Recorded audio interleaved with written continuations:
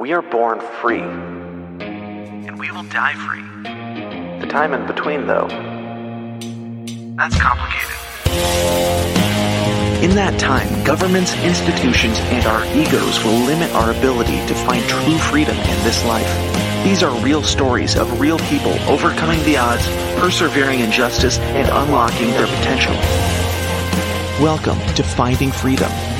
Here's your host, John Oderman.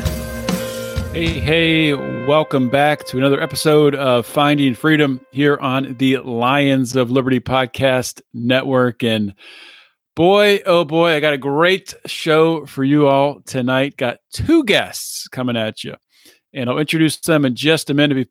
But before I do that, I just want to remind everyone out there, if you like this show, if you like me, and if you like our Wednesday show hosted by Brian McWilliams, please consider subscribing to this show on your favorite podcasting app. So probably the app you're listening to this right now on. And if you do that, and if you still like the show and listen to a bunch of them, please consider joining our Lions of Liberty Pride, which you can join on Patreon or Locals. That's at patreon.com/Lions of Liberty or lionsofliberty.locals.com. And tonight, we're going to be talking about recovery from addiction. I'm going to introduce two guests, Chris Dreisbach and Shannon Moore. I'll bring them on the screen now. And Chris has been on the show before. I think it's his third or fourth time. I don't know. We've hosted some roundtables together, different things. Chris is definitely a friend of the show. Met him back in the Dale Kearns for U.S. Senate days. He helped to organize a lot of Dale's tour through the state, which was on the Addiction is Not a Crime theme. So really, really cool stuff. Chris is also a serial entrepreneur. I think the last time he was on, we talked mostly about entrepreneurship. He's got his hands in a lot of different things, food trucks, sports trading cards, real estate, his Blueprints for Addiction Recovery, which he's a CEO of. So a lot of different things. And Shannon Moore. Shannon is a former WWE wrestler and WCW and TNA wrestling star. And we're here to talk about a Amazon Prime special that they were both on. It's called A Night of Recovery. It's getting great reviews. So I want to bring them on to talk about it. Let's start with Chris. Chris, you're back on the show. Great to have you back. Thanks for coming on. How you doing? What's new? John, I am fired up to be on your show every single time. It used to be called Felony Friday. I literally talk about being a felon every single day of my life. And, I think we were just exchanging texts, and I was telling you that you have the best names for podcasts ever. But I'm super pumped to be here. I'm super pumped to talk about Night of Recovery live from the Moravian Center, which is live on Prime Video right now. Yeah. And I just watched it today, and it is, it's awesome. I mean, to hear, from real people with real stories, one of them right here, Shannon Moore, the story that Shannon shared, it'll blow you away. So Shannon, why don't you introduce yourself to the Finding Freedom audience and, tell us a little bit about yourself. Yeah. Thanks for having me on the show with one of my favorite people in the world, Chris. And I butcher his last name every time I say it on purpose. Chris Dreisbach, just so you know, and you guys know his last name and how to pronounce it.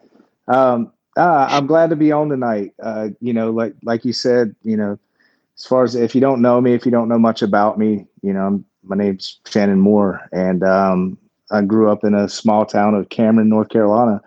And, wrestling was something that when I was a child, I escaped through pro wrestling, watching it on TV. And then, while I was a child, I guess I started my adventure into pro wrestling to try to escape what it was that,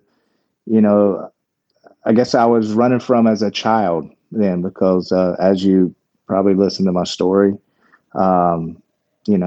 sometimes our childhoods aren't the best, and we don't really understand that until later. But now I there was a point in my life where, I went through treatment, and through treatment, I learned that was an escape for me. And then later it would become a reality, that I would be part of the pro wrestling industry myself, and was able to hopefully help some other people escape. So I'm glad to be on the show, and I'm glad to talk about, my story, and hear Chris talk about his story, and just the night of recovery, man. It's so exciting to see this thing blow up, and some eyeballs get attached to it, and some education get thrown out there about what addiction truly is and how we can combat that. The show itself, I think maybe people that click on it, Night of Recovery, in a good way, I think will be surprised by the content with how raw it is. But Chris, I wanted to ask you, where did this idea come from to have these, really venues for people to come on, people like Shannon and yourself? You shared some of your story too, to really just share the real raw stories of addiction and recovery. Well, truly, a lot of it came from the original Addiction is Not a Crime / Communities Against Addiction tour that we did in 2018. And that came just from being in recovery at that time for 11 years. And, I'd been to so many different town hall style things and speeches, and a lot of them lacked the content to keep my attention and keep me entertained long enough for me to catch the message. And I thought when we did that tour, how cool would it be to bring some notable people along with us? And we had, Brandon Novak, we had Sean Waltman, who actually introduced me to Shannon shortly after that tour. And it kind of just spurred from me and Shannon and Jesus and Kurt hanging out and talking about what we can do to bring recovery to more people, to bring education to more people, and to make sure that everybody understands addiction is not something to be ashamed of. We struggled with it, we recovered, and now our lives are beautiful. So how many people can we hit with that? How many people can we touch, and how much shame and stigma can we break together? So just mentioning, some of those names, Shannon, Jesus, Kurt, Sean Waltman, these are all former professional wrestlers. Shannon, what thoughts do you have, or really outlook on maybe why pro wrestlers would be more likely to become addicts? Is that a true statement, or is that something that I'm kind of off base venturing down? Yeah, no, I mean, you're right. I think that's it. I mean, pro wrestlers, our lifestyles, especially the generation that I come up in, man, I come up in an old school generation to where, it was sex, drugs, and rock and roll. That's just kind of what it was. Out of the late 90s, I feel like pro wrestling took a turn to where, WWE become a publicly traded company, at a certain point to where, that company, it went to this new level. And whenever it went to this new level, that lifestyle, it wasn't acceptable no more. It wasn't acceptable because it being a publicly traded company, and you just can't have, a bunch of outcasts running around the world, just living that lifestyle, I feel like. And I think it was a great time in professional wrestling because that was the tipping point where something had to be done about that, and about what pro wrestling was from, back in the 70s and 80s, because, it was kind of an outlaw industry back in the day. If you go back into pro wrestling days, to the Carney eras, it was a sideshow attraction at one point. And, that's what attracted me to it. Honestly, at the beginning was that, the sideshow presence, I was always a huge fan of the tattoo industry, and I own tattoo shops, but the parallels of those two industries are very similar. And until that was changed, like I said, into the late 90s, the industry took a big turn. And, that's whenever I feel like this whole addiction thing really come to the forefront of okay, it's time to confront this thing, and let's start fighting this battle. Just unfortunately, like for me, I was never educated on what addiction truly was, other than I feel like, we had the programs in school, like, Dare to keep kids off drugs, but that was cool. And Dare was cool back in the day. But, it's easy to say like, hey, don't do drugs. Drugs are bad. But okay, what happens when you do drugs and physical addiction sets in? What do you do then? And like that education was never there for me. Yeah, there's no tools. It just stops at don't do it, and then then from there you're basically on your own. So one thing that was pretty consistent throughout each story, maybe not every story, but there was some childhood trauma. I know in your story, Shannon, I think you described it as being born into chaos during your story. When people look at addicts, when they look at addiction from the outside looking in, they don't really think about all of the things that kind of led to that. The things in the background, the things in people's childhoods, the things below the surface. What would you say to someone on the street who has this sort of view of addiction, like I think many people do, and then they have a similar view of felons, people who've spent time in prison, where it's like these are just and I don't know the word I'm looking for, but sort of like a lower tier of society. They kind of separate themselves from them without looking at the root causes of it. I don't even know if I asked a question there or just rambled, but do you understand what I'm getting at? Yeah, no, I completely, understand what you're saying. I mean, if you look at me, like I'm a picture of what you're describing right there, right? We're a very judgmental society. We always have been. Like that's just what society is. And we hear the term, and we've always heard it. Don't judge a book by its cover. Don't judge a book by its cover. But we do, especially whenever it comes to addiction or alcoholism or what a drug addict looks like. It's like a drug addict to most people is that homeless man under the bridge. It's that person that's got tattoos on his face. It's the person that has tattoos on his body, because like it's easy to look at somebody and just judge them and go, oh yeah, they're probably a drug addict. Whenever, the reality of it is, and what we have to get to, I think, as a society is we can't treat addiction as the black sheep. Like most businesses, companies, major companies, addiction's the black sheep. You don't want to talk about it in the room, because if you hire people and there's people in your organization that don't look like addicts, they're probably not addicts. Whenever in theory, the 75-year-old woman that's, running through the white picket fence, killing the kid in the front yard, just because she was prescribed this medication, she's not looked at as an addict, even though she's been taking a benzo or, some sort of drug for the last 40 years. It was prescribed, but typically that's an addict too. Like if you look at it, if it's somebody that's dependent on a medication that can, that can make their judgment off, or, they shouldn't be driving a car because they're impaired, there's no difference than that tattooed person that's physically addicted because they were taking something to start with for back pain, but then physical addiction sets in and they don't know what addiction truly is until they're educated on it. Yeah, that's a great point. I mean, and Chris, in your story, you took us to your story, and really, every story was different. But I think you said in the beginning of yours that, I mean, you had a great childhood. Your parents are still married, and a lot of it kind of just stemmed from you feeling, just like out of place and having social anxiety, right?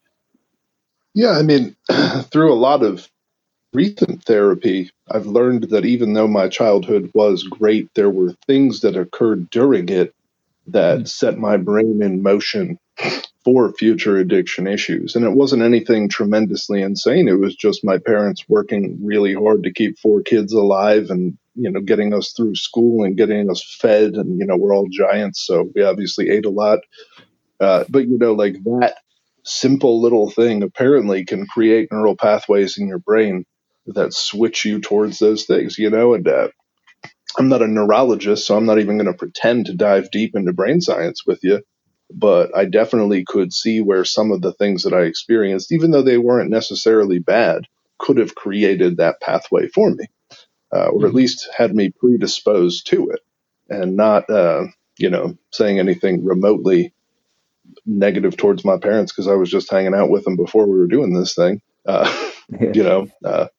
Life's tough. Parenting is tough. I've got a 18-month-old baby, and I am now learning parenting is really difficult. Yeah, it is. But yeah, I think go ahead. Just to speak to your kind of societal discussion there, we do a lot of work with law enforcement, and we train police on the brain science of addiction, and we train them on the continuum of care, and we continue to work with them and explain how addiction works. And every single time I get to do a training, most of the police kind of look at me like, "Oh, you're a long-haired nut job with a big beard," and like there's no possible way this guy knows things. There's no possible way this guy is going to teach me, clean cut police officer, anything.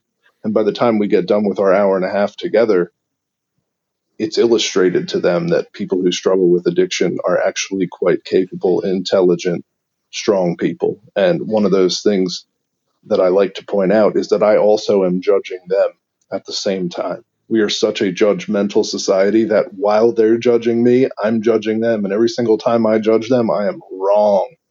Big time wrong. Big time wrong. That's a great point. We're all self-absorbed people, kind of putting ourselves on this pedestal and judging everyone else. And in every single case, we're getting it wrong. But bringing up the police there, made me think of an aspect of a Shannon story that he shared on Night of Recovery, where when you were in the throes of addiction, and there were police that were coming into your tattoo shop and trying to get you to go into recovery, that would kind of steer you away from trouble, but it didn't arrest you. Can you talk a little bit about that? Absolutely. I've owned several tattoo shops, and one of the tattoo shops that I opened was in probably the worst part of my addiction. Right at that bottom point. You hear people talk about, reaching their bottom, whenever they're in active addiction. And, whenever I was, amongst my chaos of my life just being out of control, me and my wife had split, and I owned a house in, the Cocoa Beach area of Florida. I ran back to North Carolina and I opened a tattoo shop. What did I do? I didn't have no money because going through my divorce. So I was like, what a better thing. Here, let me buy, $500,000 worth of real estate and open a tattoo shop, but not really open a tattoo shop. It was basically just something to make enough money to get by and then, buy my drugs with it. And my tattoo shop and the real estate that I purchased was right across from the sheriff's department, where probably 50% of the sheriffs I went to high school with. And, they were friends of mine. So they were obviously coming in and out of my tattoo shop, and they knew something was wrong. They knew that there was an issue. And, whenever that was going on, it was just like, man, they could see me, struggling, but I couldn't see myself struggling. And, they were giving me hints like, hey man, probably need some help, we know there's something wrong. And, they wasn't saying it. They wasn't saying like, hey, we're going to arrest you. But looking back, whenever you pull up to a traffic check and you basically got heroin in the car and you're smoking a joint without putting it out in front of the cop, and, you put them in these awkward situations and they tell you like, go to your tattoo shop. We're going to be there in a minute. And then they come to the shop and basically go like, hey dude, you can't keep putting me in these situations. Do you need help? It's like, nah, man, sorry. I forgot that you were having a traffic check, even though you warned me that's where you were going to be. It's just the insanity behind it. And it's where you're at whenever you're in active addiction. It's complete insanity. You're sick. It's just like somebody that has cancer. If you don't treat the cancer, if the doctor tells you, hey, you've got stage 4 cancer, and if you don't take this medication, you're going to die. We're untreated, patients whenever we're in active addiction, and we just don't know it. Along those lines, I mean, if there's someone out there right now listening to this and they have a loved one who is, in the middle of active addiction, I'll ask you, Chris, what kind of advice would you give to someone in that situation? That's actually some advice that I give out pretty often. And for people who are in that situation with a loved one who's struggling currently, there's really not a whole lot you can do to convince them otherwise, because it is an actual brain illness. It's something that they can't control. But becoming armed with the facts about addiction and becoming armed with the resources available in your community are the two recommendations that I give out the most. Because when that moment comes that the universe or God or the world or whatever it might be pushes them towards recovery, if you're not educated, if you're not understanding of the resources available in your community, then I don't know what's going on there. Then I imagine it's going to be much more difficult for them to get help, because at that exact moment, the window could be really, really small. They could only be willing for 2 or 3 minutes or 5 minutes or 8 minutes or 12 minutes. And those 2, 3, 5, 8, or 12 minutes could be the difference between their life and their death. And being armed with the facts is the most important thing I can think of. And where would someone, where do people start with that? Where do you go to educate yourself? So most places across the country, I assume, the county level government should have some kind of drug and alcohol commission, or, it's really difficult to say without knowing where everybody's at. But at least here in Lancaster County, Pennsylvania, I can speak to it. We have a drug and alcohol commission. If you reach out and call them, they'll get you connected to treatment. If you're really, really confused, you can use the Second Chance PA number. It's 717-287-8027. It's a 24-hour, 7-day-a-week line for certified recovery specialists to answer the phone and assist you in getting help that you need. There's also a federal SAMHSA thing that you can call in and get access to resources. Or this new thing called Google. Google should be able to help some of the people in the worst cases.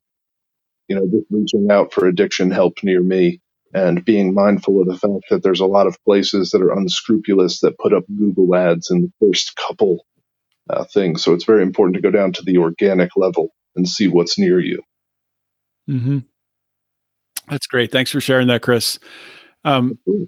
Shannon, as we talked about earlier about there being, a fair amount of professional wrestlers who have, struggled with addiction and, now we're in recovery. I'm curious what kind of, response, interaction that you've received from your fans, as they've seen you come out and now, sharing as an open book. Have you gotten feedback from your fans? Yeah, absolutely. There's been several people, over the course of the last 6 years that I've actually been able to help, that's reached out to me wanting help themselves. Just people that, have supported me in my career for the last 30 years. And, they were struggling themselves. And once they heard my story, they were like, hey, maybe I have a problem. And so there's been several people just that have followed my career and been a fan of wrestling and what I've done in the ring for years that I've helped. But, and then outside of that, it's something that I've been fortunate to do is I've been able to, I work at a treatment center in Tampa myself now. I'm a client relations manager there. And basically I'm a peer support specialist there. And, I work with pro athletes there and I work with veterans there. And it's really cool, man, because, I've been fortunate to work with a lot of wrestlers, a lot of pro wrestlers over the last, 5 years. And, there's a lot of parallels there, with pro athletes, with veterans that, whenever you've been through it, it's a lot easier to help somebody. And man, there's nothing like it. There's nothing like being able to, a brother or sister that,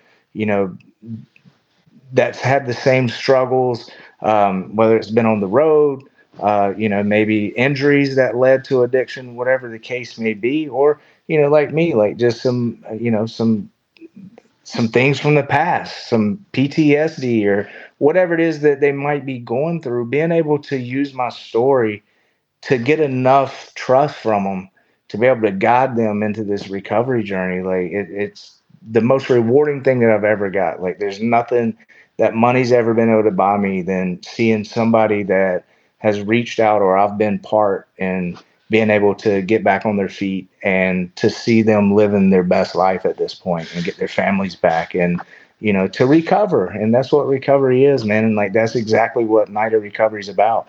It's about giving people that education to be able to get to that point and to recover.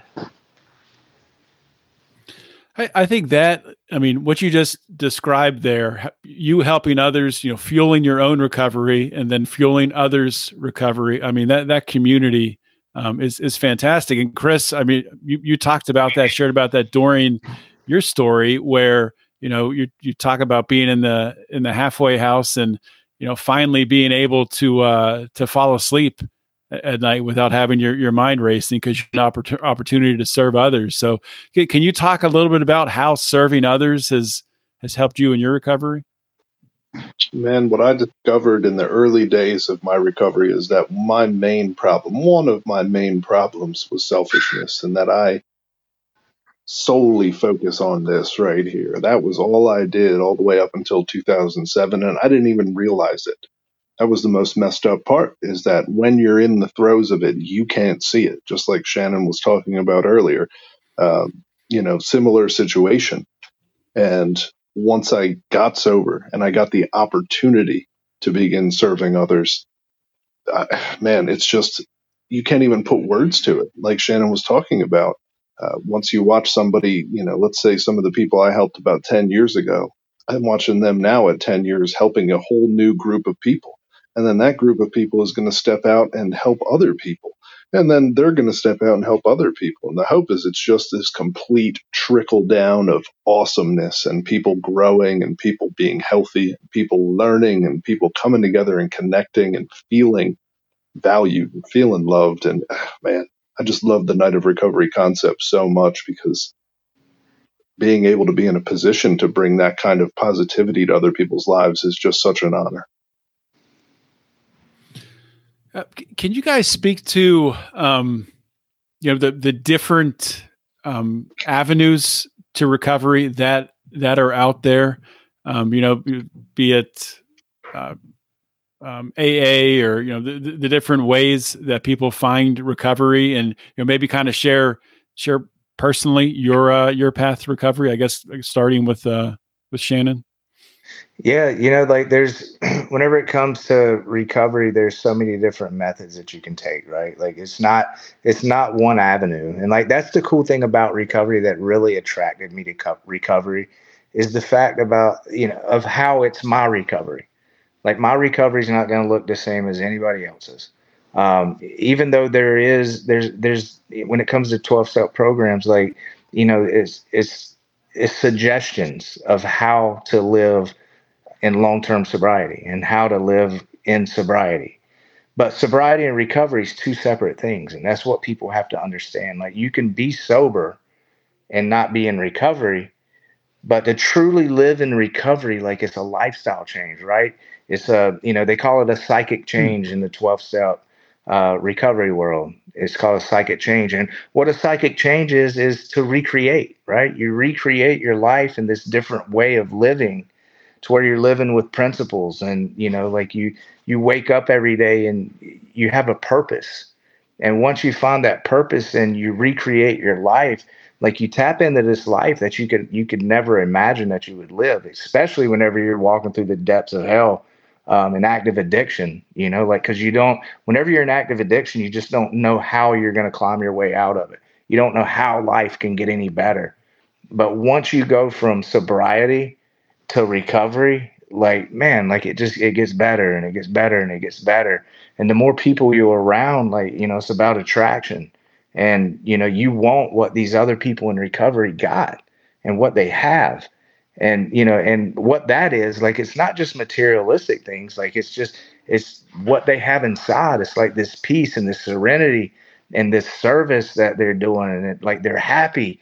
And like, that's what attracted me. Like probably the first week of meetings that I went into, it was this lively bunch that I went to, and it's this group called the 164 group, and I'll never forget it. I walked in that day, and like, these guys were lively and they were energetic and they were joking and having fun and talking like sailors and cussing. And I was going, man, they're like me, except they're sober and they're having fun. Like, look, these people are, they're in a good mood. Like, man, I want that. And that's what it is, man. Like, these programs are programs of attraction. And man, whenever you see it and you want it and you're ready, it's magic. And then whenever you actually take action, man, and you set out on your journey, like, man, from a spiritual concept, from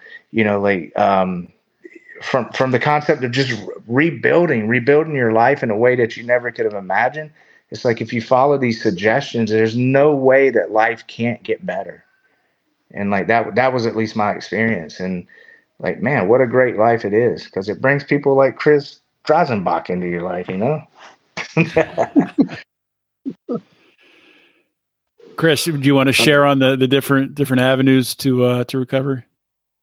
Yeah, I'm officially going to change my last name to Dreisbach now, just for Shannon. I love it. I love saying that. It makes you sound more sophisticated, I think. I don't know. Whenever I say it, I feel like he's like a vampire. Dreisbach. And I think he could be a vampire. Maybe. I could see it. Always dressing in black. I don't know. True. It could be. I'm wearing gray today, Odermatt. Yeah. But no, I mean, there's so many different paths to recovery, and I got sober similar to Shannon in a rather old school AA place, but filled with young people. And that was what kind of shifted for me in Allentown and Emmaus, where I'm from originally. And I went to AA meetings because the judges told me I had to. I would go and it'd be a bunch of old dudes, and they'd be like mean and like angry. And I was like, I don't know why I would want to be like this mean, angry dudes, because like I'm already angry and miserable, and like, what's the point? And so when I got to Lancaster and I met these other dudes in their early 20s, and they were fired up about life. I mean, they were talking about being like me and feeling the way I felt, but it was clear, so clear, that there was fire in their eyes, there was passion in their hearts, and they were all about helping other people feel that way. And I couldn't do anything other than latch on and jump on board with them. And they taught me about the 12 steps, and I've gone through so many phases over the last 16 years. I was like gung-ho, super evangelical, ready to fight everybody who didn't do recovery exactly the way I did it. And, I was completely nuts. And then I grew up a little bit, and I learned that perhaps I don't know everything, and maybe there are other avenues. And a much wiser man than me, Dave Malloy, told me one day that, how arrogant were we to think and to say that there was only one way to happiness, that there's only one way to go here. And it kind of came when fentanyl started coming around, and a lot of our friends in our generation started dying off, and we're getting real tired of losing all of our friends. And we started to realize that like medication assisted treatment was actually a thing that could help people. And for years I would run around and say, don't take Suboxone, don't take methadone, don't do this because you're not sober.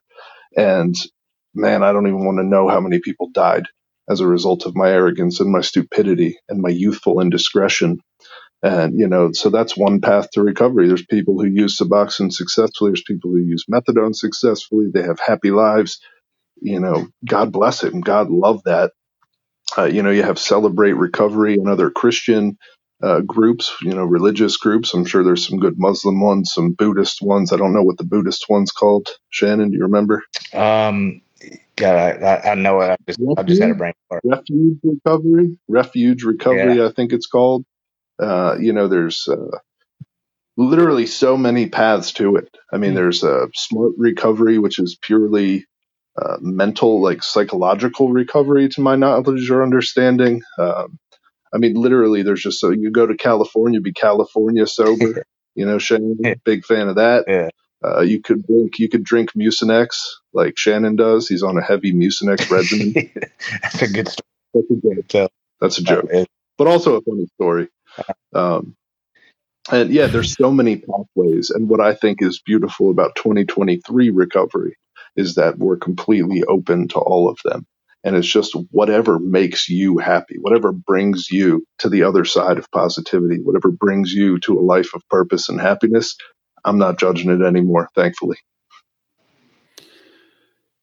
It seems like it maybe I'm incorrect in this assumption, but it seems like as a country in the United States right now, there's more people who are struggling with addiction than ever before.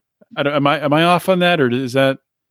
No, you're right. I mean, 18 right now, 18 to 49 years old, like the leading cause of death is fentanyl. Like that should be a pretty close statistic, but like the last I heard, like, especially men 18 to 49, fentanyl is the leading cause of death.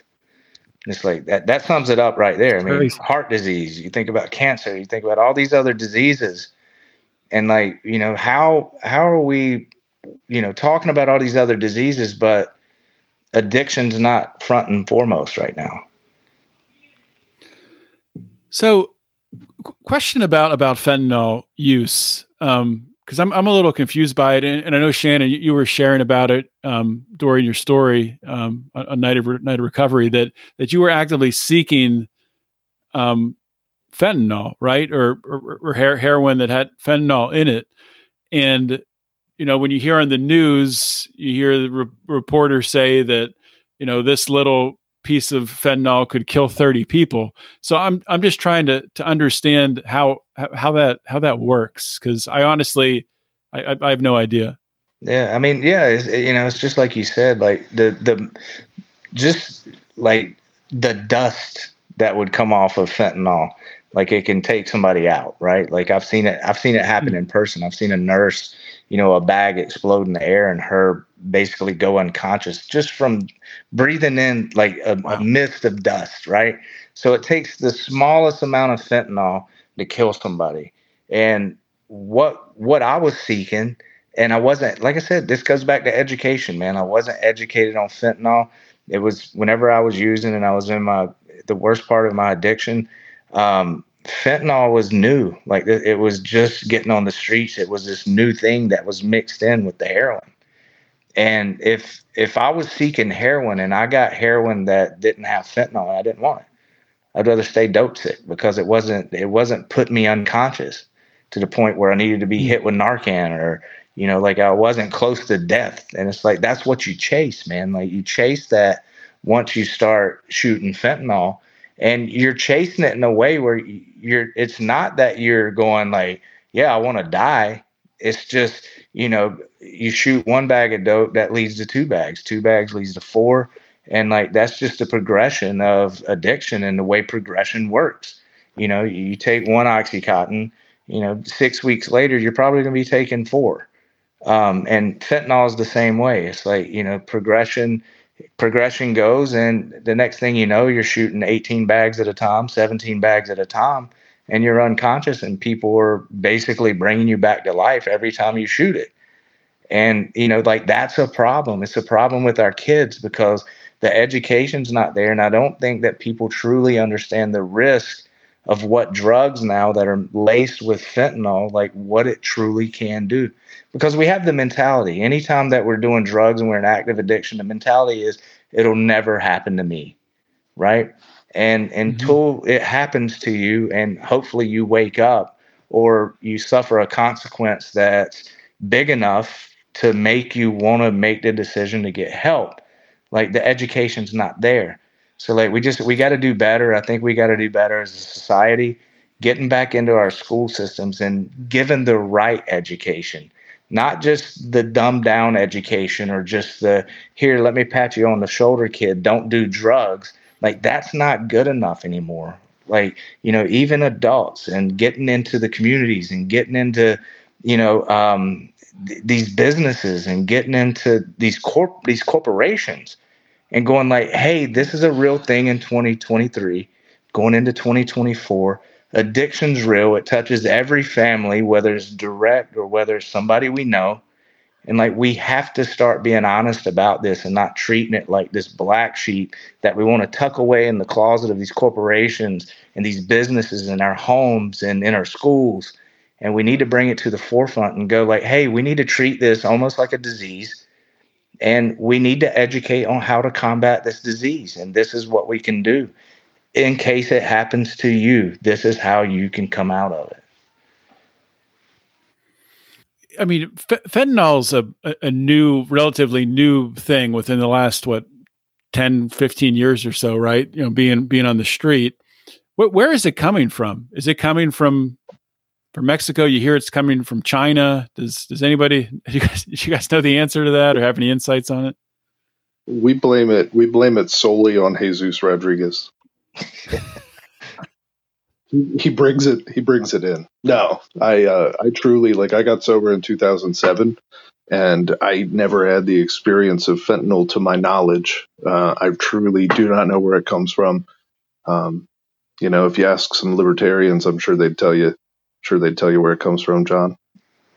Yeah, well, you hear a lot of, I don't know, you hear a lot of different, conspiracies that there's Chinese-run labs in Mexico that are making it, and it's being brought up that way. I don't know. It is an extremely sad situation, and kind of what you were talking about before, Shannon, where the face of addiction. You were talking about like a soccer mom who runs through her picket fence and takes out her family. I mean, that's someone who's addicted to prescription pills. They get laced with fentanyl, they overdose, they're dead. There's this just it literally could be anyone, like you've been harping on, and I want to just kind of stress that point because I think it's really, really important. Chris, question for you. I mean, you've started Second Chance PA, and maybe you can talk a little bit about that. But what are some other things, some other areas where you would like to see change made, either in the criminal justice system or in policing or anything like that? Well, now you're speaking my language, John, because there's a lot that I'd like to see changed in the criminal justice system. That system, the way it stood back in the day, really existed to keep people in the cycle.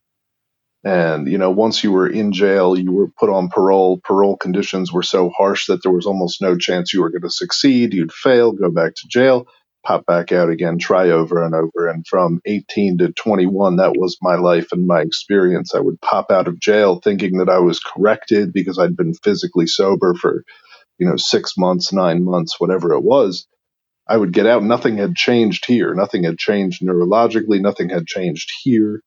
I had just been physically sober in warehouse wearing county underpants for 90 days or 900 days or whatever it was.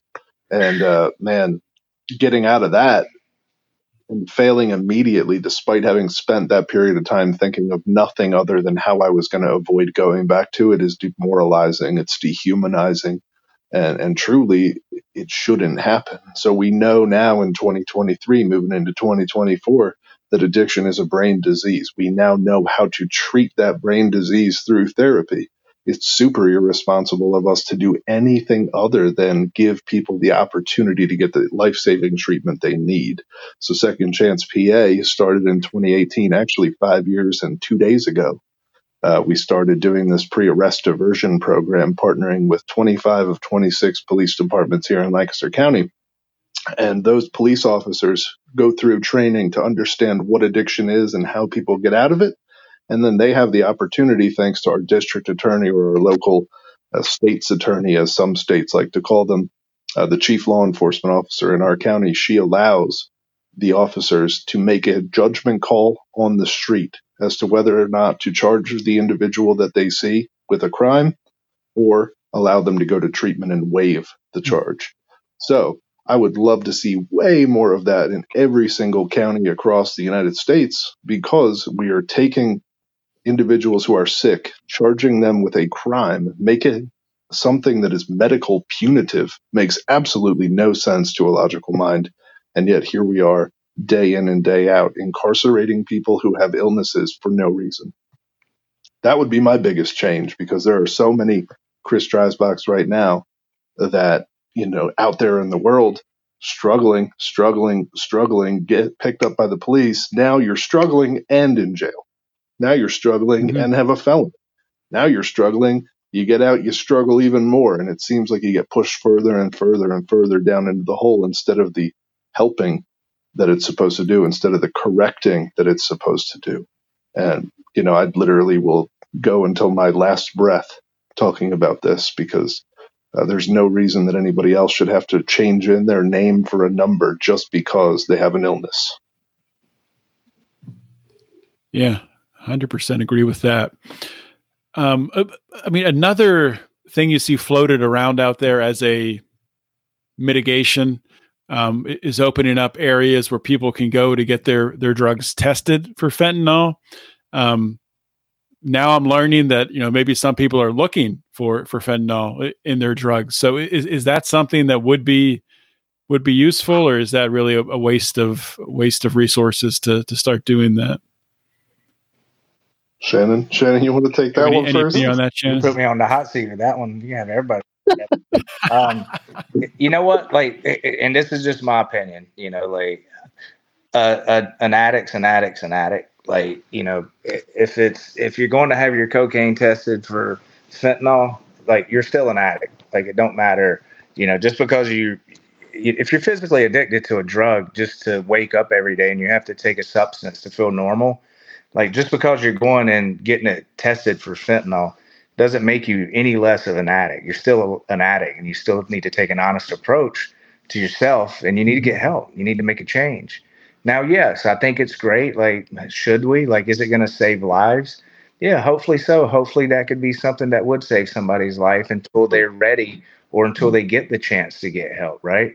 So, it's just all in how you look at it and how you frame it. But ultimately, I just believe that, an addict's an addict is an addict. It's if your life's unmanageable and, you're at your bottom and you obviously are, you've got consequences and your life's falling apart and all this stuff's going on because you take a substance every day, then you got to take a look at yourself, man. It don't matter if you test it and it has fentanyl in it or not. The fentanyl is not the problem. The problem is that you're physically addicted and you have to keep taking this substance in order to function every day or try to function. And you're in that vicious cycle. So, for me, that's just my opinion. But, I don't, whatever saves a life, that's amazing because it might give somebody the opportunity to get sober. But the problem is that you're addicted. The problem is that you're sick. You have a disease of addiction. And until you combat that, it doesn't matter if you're shooting fentanyl or, you're taking Oxycontin every day. You're a drug addict. Mr. Dreisbach, anything to add to that? Man, that's it's such a hot issue. What do they call them? Supervised injection sites. Yeah. Mm-hmm. You familiar with those? There are so many proponents of the idea that if we had a centralized location, in each city and each area where people could physically go to consume their drugs under supervision, we would have way less overdose. And that, from a logical standpoint, makes perfect sense because if I'm being watched, I'm less likely to actually die. But my biggest push on those things is having the resources right there available. So if I go in, I know there's a safe place for me to do drugs. I don't have to do it in the corner. I don't have to do it in the shadows. I don't have to be hiding from the monolithic evil government. I don't have to hide from anybody. There's no shame. There's no stigma around it. I go there. I meet somebody who's happy, who's free, who's living a way different life than I am. Is that going to intrigue me a little bit? Maybe. Is that going to plant a seed in my mind that'll lead me towards recovery in 6 months? Maybe. Not only that, but it keeps me alive long enough for me to latch onto that thing. So I have been at least a quiet supporter of supervised injection sites for a long time because I am sick of watching my generation die. I am so sick of waking up and reading the RIP post on Facebook. I'm so sick of people that I know have such potential being snuffed out for no reason, just because we're holding on to old societal standards that Nancy Reagan set in place for us. Yeah. Now, I think for me too, like something, I just want to touch on something too that I think, like, with the clean injection sites, like, for me, one of the things, because I did use clean syringes whenever I was shooting fentanyl. And pharmacies won't sell people clean syringes. Like, you walk in there, they want a doctor calling in prescriptions. So I think, the clean injection sites, they help too with, spreading the diseases. Whenever you think about HIV or hepatitis, or infections, I think it's great to have those sites, for those reasons as well, just so that way we can stop and people can, if they're going to choose to shoot drugs or inject drugs, then having the clean syringes available. So not only do, they can be watched, like Chris stated, like that's a great point. Like, let's keep these people alive. So hopefully something does switch and they want to get help. And with that, like, we might as well keep them safe too from spreading of diseases too, as well. Yeah. Yeah, I was just going to add. I think it was in Johan Hari's book, Chasing the Scream. I had him on the show years ago. I think it was him that was telling me about this. But they had studied these clean injection sites in Switzerland, and what they found is, not for everyone, but for some people, over time they would actually kind of wean themselves off of the drugs and go into recovery. And I wonder if part of that is just going there, interacting, as you both were saying, interacting with other humans and kind of, being able to see a vision for a new life, for a life after that. So I'm all for it. I mean, for all the reasons that you guys have stated. I mean, I think it's something that is. I mean, I don't think it's end all be all solution, but it's not going to make things worse. I don't think. But more harmful laws, just adding more criminal charges for simple things like possessing an item, and just the way that society has been, the criminal justice world especially. Mm-hmm. That's going to continue to make it worse because it pushes that stigma. It makes me a bad person. I legitimately believed that I was incorrigible. I was not able to be fixed because that's what society showed me. And every single time I got, arrested out in the street, I had to trade my name back in for 0131644, and it never fixed me. It never did anything to push me towards health, towards recovery. It just pushed me further and further into the muck that was my life. Yeah.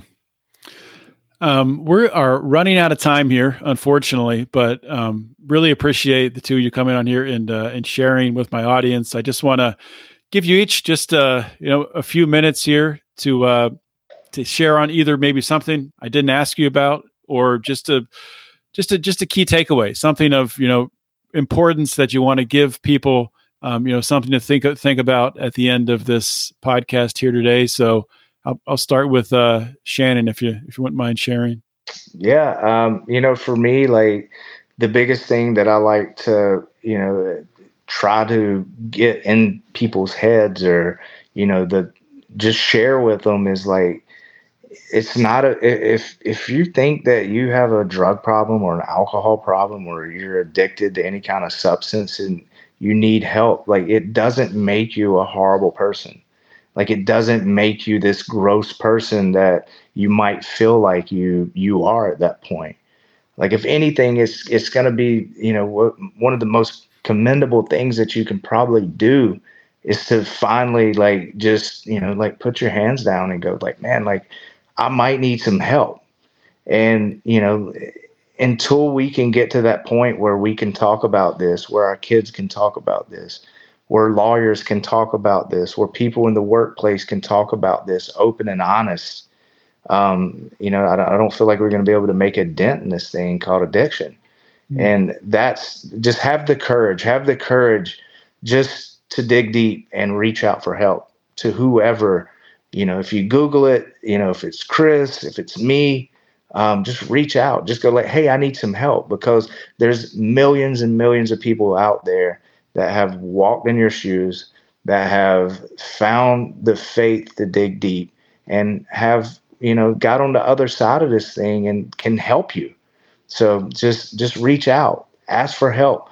Don't worry about being the black sheep. Don't worry about getting, like your name tarnished because you might have a problem. It's like, get the help that you need, and it'll work itself out from there. Everything else will. Chris, anything else to share? Key takeaways? Shannon definitely stole a good portion of what I would have said if you had me go first. But I want to leave you with two things here. The first thing is exactly what Shannon said. Don't be ashamed if you're having a problem. And if you know somebody who's struggling, definitely don't keep the shame on them. Reach out your hand, say, hey, I know how to get help. I heard these two clowns talking with John Odermatt on this podcast, and they know exactly how to fix this problem. Reach out to them. Give them the support, give them the courage, give them the strength to reach out and get help, because a lot of times they don't even know that help's available. And that was my experience, and it was such a sad and lonely feeling that I really want to be that person for as many humans as possible. Takeaway number 2, slightly less important than that first one, is go to Prime Video. Type in Night of Recovery in the search bar. Watch Night of Recovery. Listen to the incredible stories. See what you can relate to. See what you can take away from it. And then share it with other people. And share the education. Share the resources. Share the love. That's about all I got, John. And I'm going to add this for any listeners out there, that if you don't want to pay the $2 to watch it, for the first 5 people who send me an email, John at lionsofliberty.com, I will send you the money to rent it. So there's no excuse. Putting $10 on the line or whatever. Nice. That's serious. That's serious right there. It's Shannon Moore's what is it called? Honorarium. $10. Yep. That used to be what my whole life was about, $10. But no, I just want to thank you guys again for coming on the show, and thank you for putting this together, putting this really communication tool out there where people can watch it and hear real stories from real people who, as I say in the intro to Finding Freedom, who have overcome obstacles and have found freedom on the other side. So the two of you and everyone else who participated in Night of Recovery are shining examples of individuals who have found freedom after going through some difficult times. So thank you both for that. And this is airing on Christmas, so Merry Christmas to both of you and all the listeners out there. And thanks again for coming on the show. Cool. Merry Christmas, guys. All right. That is a wrap for today's episode of Finding Freedom. Awesome show. Awesome content today from my two guests, Shannon Moore and Chris Dreisbach. I don't think there's a more important topic out there today. And I just want to encourage everyone out there, if you do know someone who is struggling with addiction, please utilize the resources that were talked about today. Educate yourself and put yourself in a position where you can be of assistance. So thank you for listening today. If you do like this content here at Lions of Liberty, please subscribe to the podcast. You can also subscribe on YouTube. We have about 7,000 subscribers, but we're shadow banned. So if you want to actually see the videos, you got to hit the notification bell as well. And for that reason, we're growing the channel on Rumble. You can subscribe there where we are not shadow banned, and you have probably a much higher likelihood of seeing our videos when you subscribe. So check that out. With that being said, Merry Christmas to everyone out there. Hopefully everyone had a great, safe holiday weekend, and stay safe this upcoming New Year's weekend. And I will talk to you all in the new year. In the meantime, always remember to keep your head up and the fires of liberty burning.